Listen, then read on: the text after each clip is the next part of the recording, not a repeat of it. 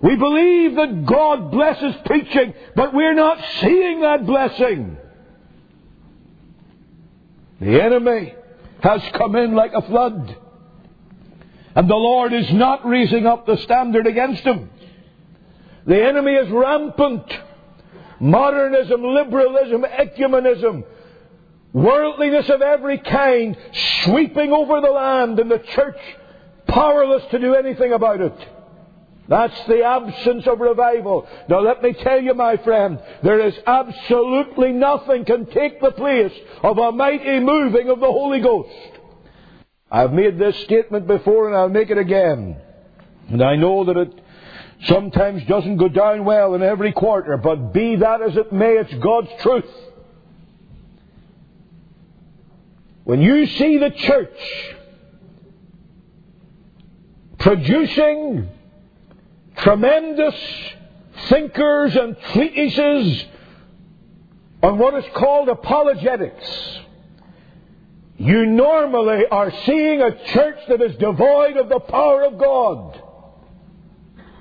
When you have a church reduced to having to bring out nitty-gritty little arguments to try to prove the Bible is the Word of God, to prove that God is the Creator, that God is the upholder of all things, how on earth can you prove anything to a dead man?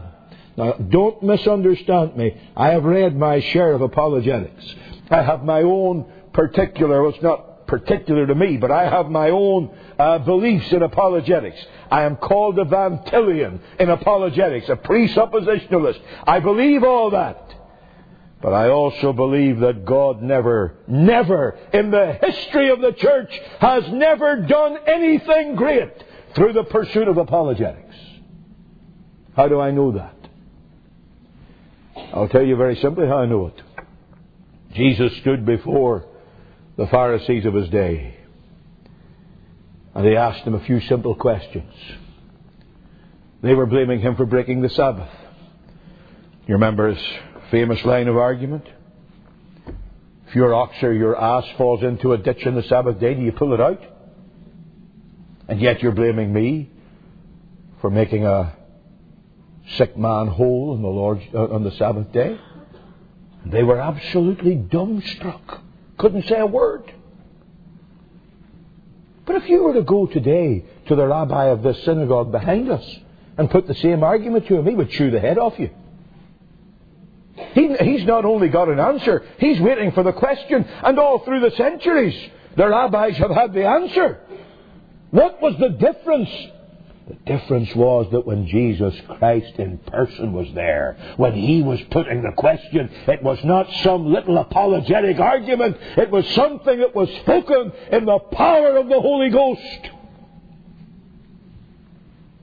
Let me tell you, there's no answer to revival. There's none whatsoever. Not a thing in the world the devil can do about it. When God starts moving with great power, you see big sinners who hate the gospel, people who come to a meeting to break it up, people who have gone to the meeting to attack the preacher and they end up falling down under conviction and getting saved. There's no answer to that, you know. All the apologetics in the world don't make up for it. Now, don't think that I am such a Philistine that I'm totally against education of Christian ministers. I'm a Presbyterian. I believe in an educated Christian ministry. But let us make sure that education is put where it ought to be, at the foot of the cross. Let us make sure that we do not get puffed up. That we think because we know a wee bit of Greek or know a wee bit of Hebrew or learned a wee bit of systematic theology or we've learned this neat little logical argument or another that suddenly we're of use to God. All that there may be useful to God or it may be totally useless to God. The difference is the power of the Holy Ghost.